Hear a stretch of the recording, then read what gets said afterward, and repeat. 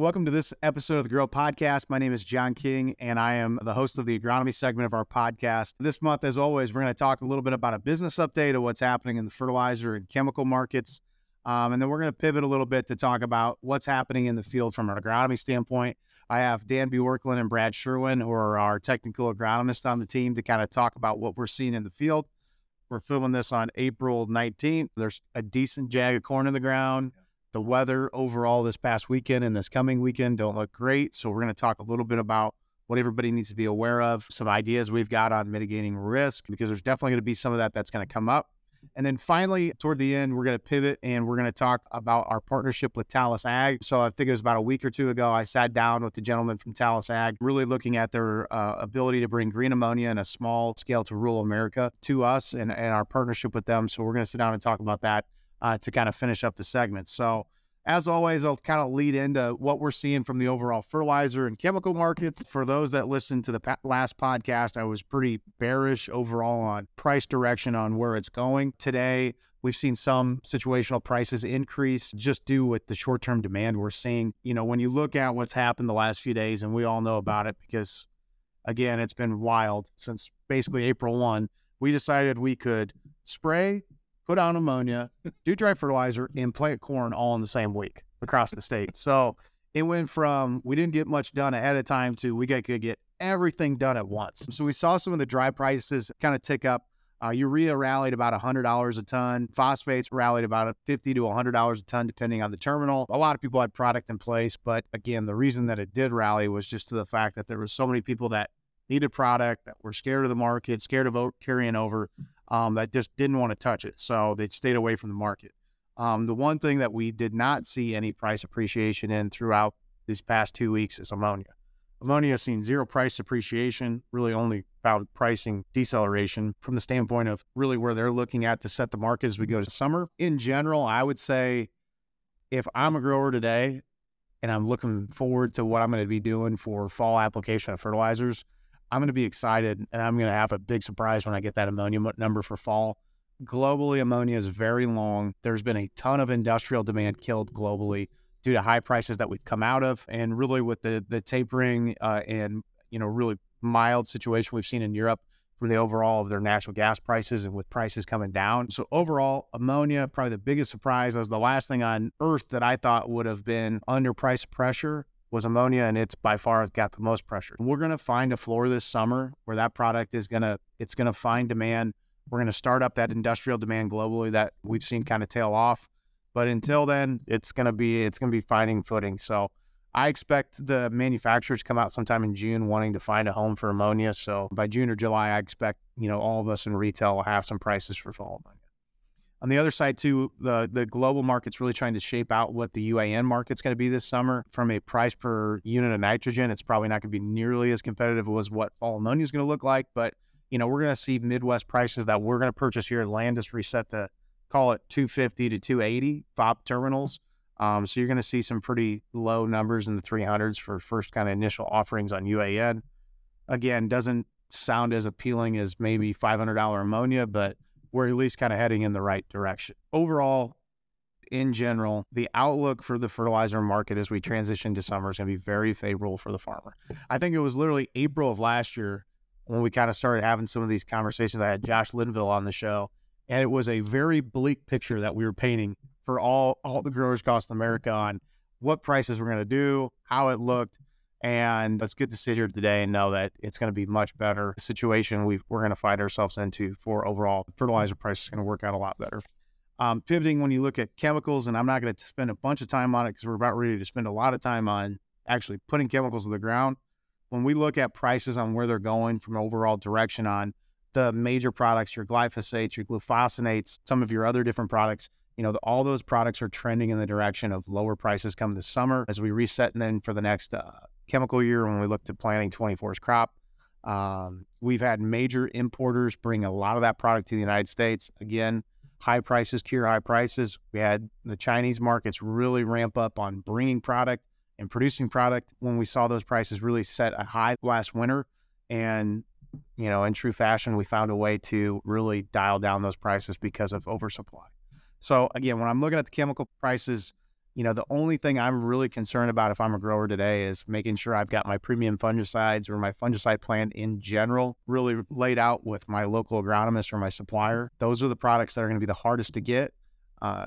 We're seeing some of the generic type fungicides really come off as well. There might be some of that prices that have an opportunity for you to take advantage of by the time you really go out to spray. But those are the big things as a grower that I'd be looking at today and be, most mindful of. Really after that, again, we're not going to spend a lot of time on it here in April talking about what the markets are doing, because at the end of the day, we're putting corn in the ground, right? That's what we're doing right now. We're putting corn in the ground. We're putting beans in the ground. So most of those decisions on the fertility side have been made, and we're really transitioning to next year. So what I want to spend the majority of the time that we've got here today, this 30 minutes or so that we're going to talk about overall agronomy things, is really talk about agronomy in action, what's happening in the field. And that's why I got these two with me today. So I appreciate you guys joining me. And, when I look at where we're at in the season, okay, was it last week? Was it 70-degree weather, 80-degree weather? 80. Yeah, 80-degree weather. Crazy. Absolutely crazy. All week. Yep. So, as a grower, I can see it too. What else do you want to do when it's 80 degrees in April other than get corn in the ground? We went from 80 degrees on Thursday to like snowing like crazy on Sunday. Welcome to Iowa, right? So, really, in your guys' opinion, there's a lot of people talking about the potential stresses that we're going to see due to the fact that there's corn in the ground, it's wet, weather coming after that, and it's not so warm. What do you guys see that is really, first of mind, and some things that people need to be thinking about if they've got corn in the ground? Well, I'll go first because I've got 43 years. Yep. And in 43 years, I can tell you one thing I've learned. The one thing that is reduce stress. Whatever you can do to reduce stress, because when you think about the yield potential that comes on a bag of corn, the guys in the corn warriors have proven it. Yep. 4 and 5 and 6, 700 bushels, the records. And what reduces the corn during the growing season is stress. Our first stress of this year are soil temperatures that were 55 to 60 when we planted last week to in the 40s now. And we're going into this next weekend with some nighttime temperatures dropping down into the 29, 28, 22 degree weather. So one of the things that I had some individuals show me some of their corn, and there's a radical about a half an inch to an inch. That corn is just sitting there now. It's not accumulating any growing the degree units with the kind of weather that we have now. So it's just sitting there, and that little radical is absorbing fusariums and the organisms that cause crown rot. So the word for the week for the whole summer is going to be crown rot, and what do we do about it? And Brad is going to explain how we fix crown rot. Crown rot is going to be one of those things we have to worry about because conditions are absolutely perfect. Allison Robertson was so excited on one of her Twitter feeds because she said they were putting in their corn plot and the next 10 days were going to be perfect for the development of crown rot. Now, she's a pathologist and she's trying to do her thing, but we're under some stress. And Brad, how do we fix this stress? Well, I wish there were a magic bullet to fix it, but in a lot of cases, once the corn's in, it's in. It's in. Yep. We can't really go back and change anything. The seed treatments that we use today are very good on a lot of the early season stress type diseases, the fungal pathogens, like we see with Fusarium, Anthracnose type of things. Anything that's been planted early at this point, I think the key is to keep a close eye on it. And even though we can't really eliminate any Fusarium, for example, that we might see in a field that was planted early, be prepared to go in there with a fungicide application, perhaps at V5. This may be the year that V5 application really pays. Right. And research indicates that it's really the strobilurin class of fungicides that carries the load and has the best efficacy on most of those pathogens. So you think about early planted corn, compacted soils or fields that have fertility-related issues or have had corn on corn where you've got a propensity to have a higher disease pressure in there because of the fungal pathogens. Those are the ones that I keep a close eye on. By mitigating or putting a treatment out there today, early at like V5, what you're really trying to do is mitigate potential standability and lodging issues later in the season, because that's where it's really going to really going to show up. You may see, as the season progresses, random plants that ghost or die out. You may see pockets of plants that ghost and basically die out. If you see any of those types of visible signs of a sick-looking corn plant, dig it up, and really important to dig the entire root up, split that stalk all the way down through the root mass so you can see that crown. Look for that discoloration. That inner pith of that plant, when it's healthy, should be white. And if you see any kind of a brown discoloration, that's telling us we've got something else going on in there. It could be fusarium, it could be anthracnose. It's probably a combination.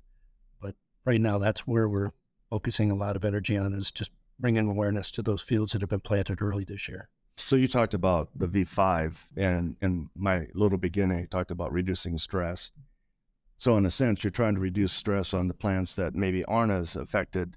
And because we know the population that we have, ending population years we harvest, are really important. So that's one of the V5s. We've talked about these high yield learning groups. And so we have 37 individuals that could potentially participate. Is there any way to take some of those guys who planted early and just pay attention and maybe even run some V5 trials? Yeah, so fortunately, John was gracious enough to bless us by buying a couple of spray drones. Yep. So we'll get some pictures. Anybody that made it to the connector, ours was the shiny brand new one that hadn't been used yet, but we'll get some pictures of it and maybe the link to DGI. But I cannot wait to get these things out there on the field, because I think it's truly going to be of where we're going in ag. Yes, there's planes and yes, whatever, and maybe the drones aren't there yet, but 10 years from now, they're going to be there. They're going to find a way to make it work. Yeah, so I think the exciting thing we've got going here for us is this opportunity to work with these growers that have signed up and enrolled in our high yield learning group, and they're active participants. And with the drones, we've got the ability now to come in and do some treatments, test some products, look at different timings and applications rates in a real world field environment without taking undue time away from them or their equipment to make a test strip, or like right term. We can come in and do that. We don't really have to worry about the weather as much. If it's, wet and muddy, we can still go out and make a timely application. So I think the benefit there is it's really going to give us the ability to generate a lot of really good information that's going to help all growers make better decisions. Yep. No, and I think the biggest thing too is when I think about it too is, this year we had early planted corn. Okay. We also had a huge issue getting dry insecticides. Okay. So we think about it. Kevin's been emailing it about every day. Can't get Aztec brands. Can't get smart boxes. They're having production issues. So when I look at it too is, every brand new planter that John Deere makes has got a liquid unit already built onto it. Right. And a lot of people continue to transition to high-speed planters. Even if you don't want to use starter, if it's already got that liquid unit on it, come talk to us, because there's solutions that we think you can put in that liquid unit, whether it's a biological, whether there's a product we're trying out this year from UPL called Tapera Plus HD. It's fluoxystrobin and it's bifenthrin. Again, so it's a good way to get insecticide in furrow for rootworm, and it's a good way to get that strobilurium right there at the seed bed to help with crown rot, fusarium, other things like that. There's so many of these products that are coming out all the time that, for Tapera Plus, you're probably looking at $12 to $13 an acre, but you're getting a fungicide application and an insecticide application right at seed, so you can get that plant off into a really good start. So, I think those are the things that, having the advantage of having you guys on staff and really looking at the agronomic side, we're really piecing together the product side of what works, what's applicable, what's cost effective for people's acres. But it's funny, I know we don't sell much, especially as Landis, or I don't see many guys running liquid in furrow starter much throughout Iowa. But if you've got that unit on there, there's plenty of other stuff you can do with it. I think that's the important thing. And a lot of the biologicals that keep coming forward, they all want to get in furrow, right? They want to be right there with that seed on the early stage. I think there's a lot of value to it, but you got to have the way to administer it. So, John, we did a lot of videos last year on YouTube, on the YouTube channel. We're tying in the podcast to be able to do that. And one of the areas we covered last year was this whole genetic thing. Yep. And I know we're not going to talk about pink silks and white silks and all that type of thing today. We already did that. You can check the YouTube channel to do that. But here is a very practical reason for why you do that. Yep. Because I bet everybody that's watching this or listening to this planted some of each of the different types of style of hybrids we've been talking about, whether they were from Bayer, Corteva, Syngenta, whatever it is. Some of those hybrids are very, very racehorse, high yielding, 270 to 300 when you really want to push out that yield. Some of them are more defensive and they have great late season plant health, which when you're trying to minimize stress that we already have, late season plant health might be a good thing because these fusariums really don't start, deteriorating that stock until it's dead. Yep. And fungicide helps with that. But guys and gals, I just want you to think about what you've planted, go back and look at the data sheets and make sure you categorize, is this offensive or is this a defensive? Because if I've got a bunch of offensive acres out on a hybrid, that would be the first one I'd want to do the V5 fungicide application on. Well, and the other thing I was going to kind of cue up a little bit. So last month we had Taranis on here, right? So we've been kind of promoting Taranis along with our high yield learning group. We're up to, I think I looked at it the other day, we got 44,000 acres between Iowa and Illinois, Minnesota in Taranis. So those that have it and that have acres in the ground, make sure that you call your local representative that you worked with on that, get your planting date in there, and make sure they're flying your acres accurately. Because the last thing you want to do is have the investment of Taranis, but not be able to get back that data that tells you what your stand count is. Because that's going to be the inherent value of having Taranis on board right now in a year like this. If you did plant early, is you're going to be able to get really good idea of what your stand counts are right from the beginning. So you're going to be able to make some of these decisions like, okay, I definitely have a problem where I've got low stand counts. What am I going to do? Do I need to make an investment on a replant? Do I need to look at some products that I'm really going to need to make sure I get all the yield out of the plants that I do have out of the ground? I mean, I think those are the things that we continue to go down the path of, as and we're sitting here kind of right next door to the Innovation Connector right now, shooting the podcast. That's why we've brought these companies in to be a part of it. Is just the U.S. farmer gets bigger and more agile. It's hard again not to plant when it's 80 degrees out. But if you have these tools that you can use, you don't have to make educated decisions. You can make precise decisions on what you need to do. And I think you hit on it there. We've got a very unique thing going on here with our Farmville Research Farm and the ability to look at multiple different, not just hybrids, but companies and the background to the different genetics that Dan talked about. Now we've got the drone. Yep. You can come in, and one of the projects we will have this year is going to be a tar spot trial. In that tar spot trial, we'll have multiple different hybrids, different companies, but we'll spray different products so we can actually get a sense of what the efficacy is.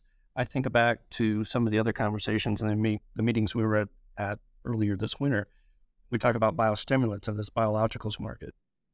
And so a lot of what we're looking at this year are biostimulants. It's not the buck in a jug type of product, but something that's actually more of a metabolite or chemical stability and shelf life. We're going to look at those first. Mm-hmm. And if you think about a lot of those products that we've talked to the different companies about, it's all about mitigating stress. So I think back to what we just talked about today, early planted corn. It was nice and warm and dry. Now it's going to be cold and wet. Perfect environment for a lot of fungal pathogens. So having some trials out there with not just our research farm, but with growers in a real world environment, I think is really going to be interesting this year to be able to really understand what products are working, which ones aren't, how do you apply it. It's really about trying to learn where is your target environment. Is it the racehorse that you're going to plant early in a poorly drained field? That's where you're going to get the return on investment. When's the cutoff? Maybe as you get later in the season, you don't need to worry about that part of the equation. So I think that's what's really going to be interesting. That's what makes us unique. I think we can provide good, solid information, good, hard data that growers can use, not to become a numbers nerd like me, but to really help make better decisions. And ultimately, it's about return on investment. Well, I wanted to put a plug in here for the high yield learning groups that we put together, because we talked about this a year ago and we got it organized through the fall, and we've got great sign up, John. Yep, we do. 37 individuals, somewhere around that. We're going to be able to bring those individuals into Farmville, and we're going to be able to look at things comprehensively. What's going on? What are the current events then? I think when you talk about the Landis Way, that is what the Landis Way is. It's very comprehensive. It's from planting to harvest, It's all the things that Brad is setting up with trials, being able to test all these new products that are coming out. And we haven't even mentioned the whole thing about fertility. Right. And Brad's done a great job. He is the expert on fertility. When you think about nutritional stress of that plant, how does a plant with nutritional stress handle tar spot? Well, or even if you've got nutrient issues, if you've got crown rot, how do you feed that plant if you're basically cut off at the legs? That's exactly it. When you get the crown rot, what happens a lot of times with these early season diseases like this, we talk about the fusarium, you get that crown infected in there with the disease, and what it does is it really cuts off the xylem, the flow of water and nutrients up in the plant. Late season, what you can see is the compromised stock quality, so you end up with lodging or plants that fall over. But more importantly, you're not going to get that carbohydrate build up in that seed. You're not going to have the dense kernel build up, and you're going to have light test weights. So that's really what happens. A lot of times we talk about late season top dieback, where we see those plants start to die from the top down in late summer. That infection took place right now. Right. So that's the idea behind the V5 application, is try and mitigate that stress, improve or maintain as much of the vascular continuity that we can, and then hope for the best that we don't have continued cool wet conditions. And really the outlook next week, when you start to look next week, it looks like we're starting to transition truly to spring, consistent weather. But, one thing I would, really, challenge everybody that's listening to us today or watching us today is both Brad and Dan are going to be very involved in what's happening. And I'm calling it in-action agronomy in the field. Yep. Lots of videos, lots of stuff that's just happening all the time. And we're trying to be as genuine as we can with what we're finding and what's happening throughout central Iowa, northern Iowa, southern Iowa. Take time, subscribe to our page, like our page, find a way to make sure that when we post stuff that you're finding it. I know Brad, after we get done with this, he's going to actually do a little bit more technical review on crown rot, what it is, a little bit more deep diving. Make sure you watch it. We're going to put it in the show notes here. It's really good stuff. It's educational. And that's what we're trying to do, is we're trying to bring educational stuff that's applicable to what's happening in the season. And from an agronomy standpoint, we want everybody to be aware of what they should be looking out for and really taking advantage of the situation at hand. So as always, guys, appreciate you joining me today on the show, and everybody make sure that they take a little bit of a listen to what we have coming from Talus here from our past interview we had with them. So, TBS has Charles Barkley and Shaq and Kenny Smith, and you guys, you have John, Dan, and Ron. It's kind of like the dream team. It really is, and we're going to be all over the fields this summer. One thing I'd say is we're going to be out at Farnhamville in the plots here in the next few weeks. We're going to post a little video kind of detailing what we actually have going in the plots as well. So look for that on our YouTube page, as well as what's going to be up there. And stop by anytime. Reach out to these guys anytime to have them swing by if you want to learn about what we got going on up there. And again, we want it to be a great learning tool for everybody involved, and appreciate your business. I would encourage you to reach out to your local account manager and ask when we're going to be at the plot, because we're going to have some really innovative technologies we're going to be playing with this. And if you don't have an account lead locally, call 515-800-GROW, and we'll get you guys hooked up with either Dan and Brad, and you can meet them out there. So again, appreciate everybody's business, and have a safe spring.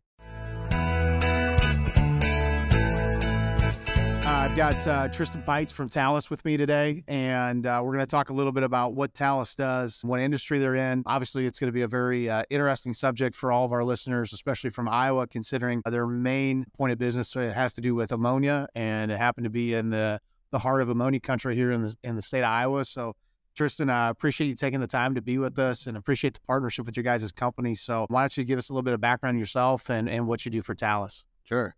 Well, thanks, John, for having me. We're very excited to be working with Landis. You're our launch customer. You have an exclusive throughout the Midwest on green ammonia. So we couldn't be more grateful for your support. So I'm responsible for U.S. business development at Talus. Talus is a green ammonia company. So what that means is we take air, water, and a large amount of power and manufacture anhydrous ammonia in a process that has no CO2 emissions, no wastewater. The system itself is modular and containerized, and takes about 3 to 4 months to manufacture, a month to ship, and a month to set up. The ammonia is its chemically equivalent to ammonia derived from natural gas. Obviously, the main difference is the CO2 emissions. Mm-hmm. As natural gas derived ammonia, it's about 4 to 8 tons Yeah, and per unit. for those that don't quite understand it, when you take our regular plants here in the United States that burn natural gas, you basically are putting natural gas into a fire reformer. You're burning it, trying to take the hydrogen atom from it, and then a lot of cases you're venting the CO2. So from a carbon standpoint, that's where the carbon intensive score comes in on. And hydrous ammonia is primarily around that. You're venting a lot of that CO2 from your overall production. So when you look at what Talus is doing, it's more electrolysis based, if I'm right by saying that. Yeah, exactly. So we're getting our hydrogen from Water. Yeah, hydrolysis of water. That's what uses most of the power. The process to manufacture ammonia is the same. It's the Haber-Bosch process. Yep. Which I actually read that book. Did you read the book? Yeah. Alchemy of Air. If you're listening, it's called The Alchemy of Air. Look it up. Good book, and certainly a must read for anyone in the ammonia industry. But yeah, there's the gray ammonia is produced from natural gas. It, releases CO2. Blue ammonia is another business model, and they're just sequestering the CO2. Okay. And then green ammonia it's hydrogen is produced from water, uses clean energy. And kind of explain a little bit. Obviously there's cost differences behind each production process. So gray ammonia, which is what we do a lot of here today in the United States and globally. I mean, it's basically a global thing. That's the most cost competitive, but the most carbon intensive. Mm-hmm. Blue ammonia is probably what the second cheapest form. It's not cheaper than gray, but well, they're the added it's not cheaper than gray because they have the added cost of sequestering the CO2. Yeah. Whether or not they just pump it into the ground, it's a like salt cavern, or capture it and sell it. Yep. I'm not sure what everyone's business model is, but with our process, there are no emissions. Mm-hmm. The cost of production is it really depends primarily on the cost of power. Right. So there's sort of a range of power prices that we think would translate into ammonia price that is viable. Okay. So talk a little bit about, and I guess I'm going to touch on it briefly, is for those of you that maybe don't follow the space much on what green ammonia is, there's a lot of companies that have announced either their Clean Energy Act, Clean Energy Initiative, and a lot of it has to do with either blue or green ammonia. CF Industries, Nutrien, Coke, a lot of these companies that are domestic companies have come through with it. But Yara has probably been the one globally that's really pushed the heaviest toward green ammonia. Yara is a Norwegian-based company that is probably one of the largest producers of nitrogen in the entire world. But, they've looked heavily at this from the same standpoint of, taking water and making ammonia from a green standpoint. I would say most of the global initiatives around greenhouse emissions and overall climate change is really kind of why we're seeing the sudden shift to this. Would you agree? Yeah, that's a big component of it. I would say the other components are, renewables are getting cheaper. In a lot of places they are at or below grid parity, so that that makes it viable. And specifically in the U.S., in the Inflation Reduction Act that was passed at the end of last year, there is what's called a clean hydrogen production tax credit. Yep. So we make hydrogen before we make ammonia. We qualify for this tax credit because we don't have any CO2 emissions in the process, and then we use clean energy where we connect to the grid, and the grid's not entirely clean. We buy RECs, or renewable energy credits, that also can qualify for this tax credit. The full credit's worth about $500 a ton to us, and so on unsubsidized cost structure is somewhere between $700 and $1,000 per ton. So that $500 credit, is a direct pass through to customer, and what it's really what's driving our business development efforts in the U.S. Well, and I think it's funny, when we first met with you guys, you said that the U.S. market was not really an identified market because of your overall cost structure and competitive nature of anhydrous production in the United States. I mean, for those listening, when you're thinking about, $3 an MMBTU for natural gas, you're talking $150 ammonia cost all in. So when you start to think about this tax credit being viable now, I mean, it basically went from the U.S. was not a market to now Oh my God, yeah, It's our most attractive market. it's the most attractive market today now all of a sudden. So I think it's just, it's a unique way of events that everything transpired. But maybe talk a little bit about, where you guys were thinking about this, the original Talus design was going to fit prior to the subsidies. Sure.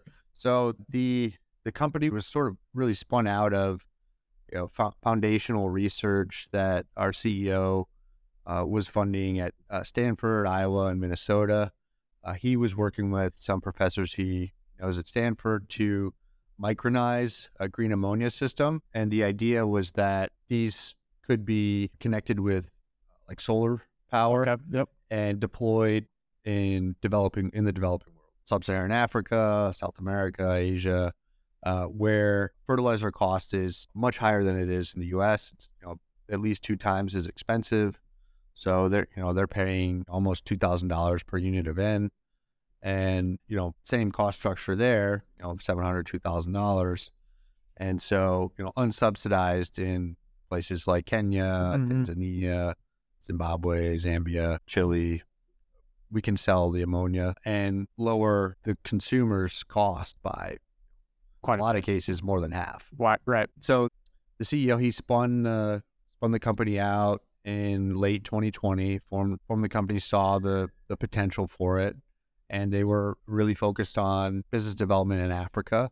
The first system will be in service in Kenya sometime in the next month or two with Kenyan Nut Company. They're world's largest macadamia nut Cool. grower. They're actually just talking about dragging an applicator bar through the trees. No kidding.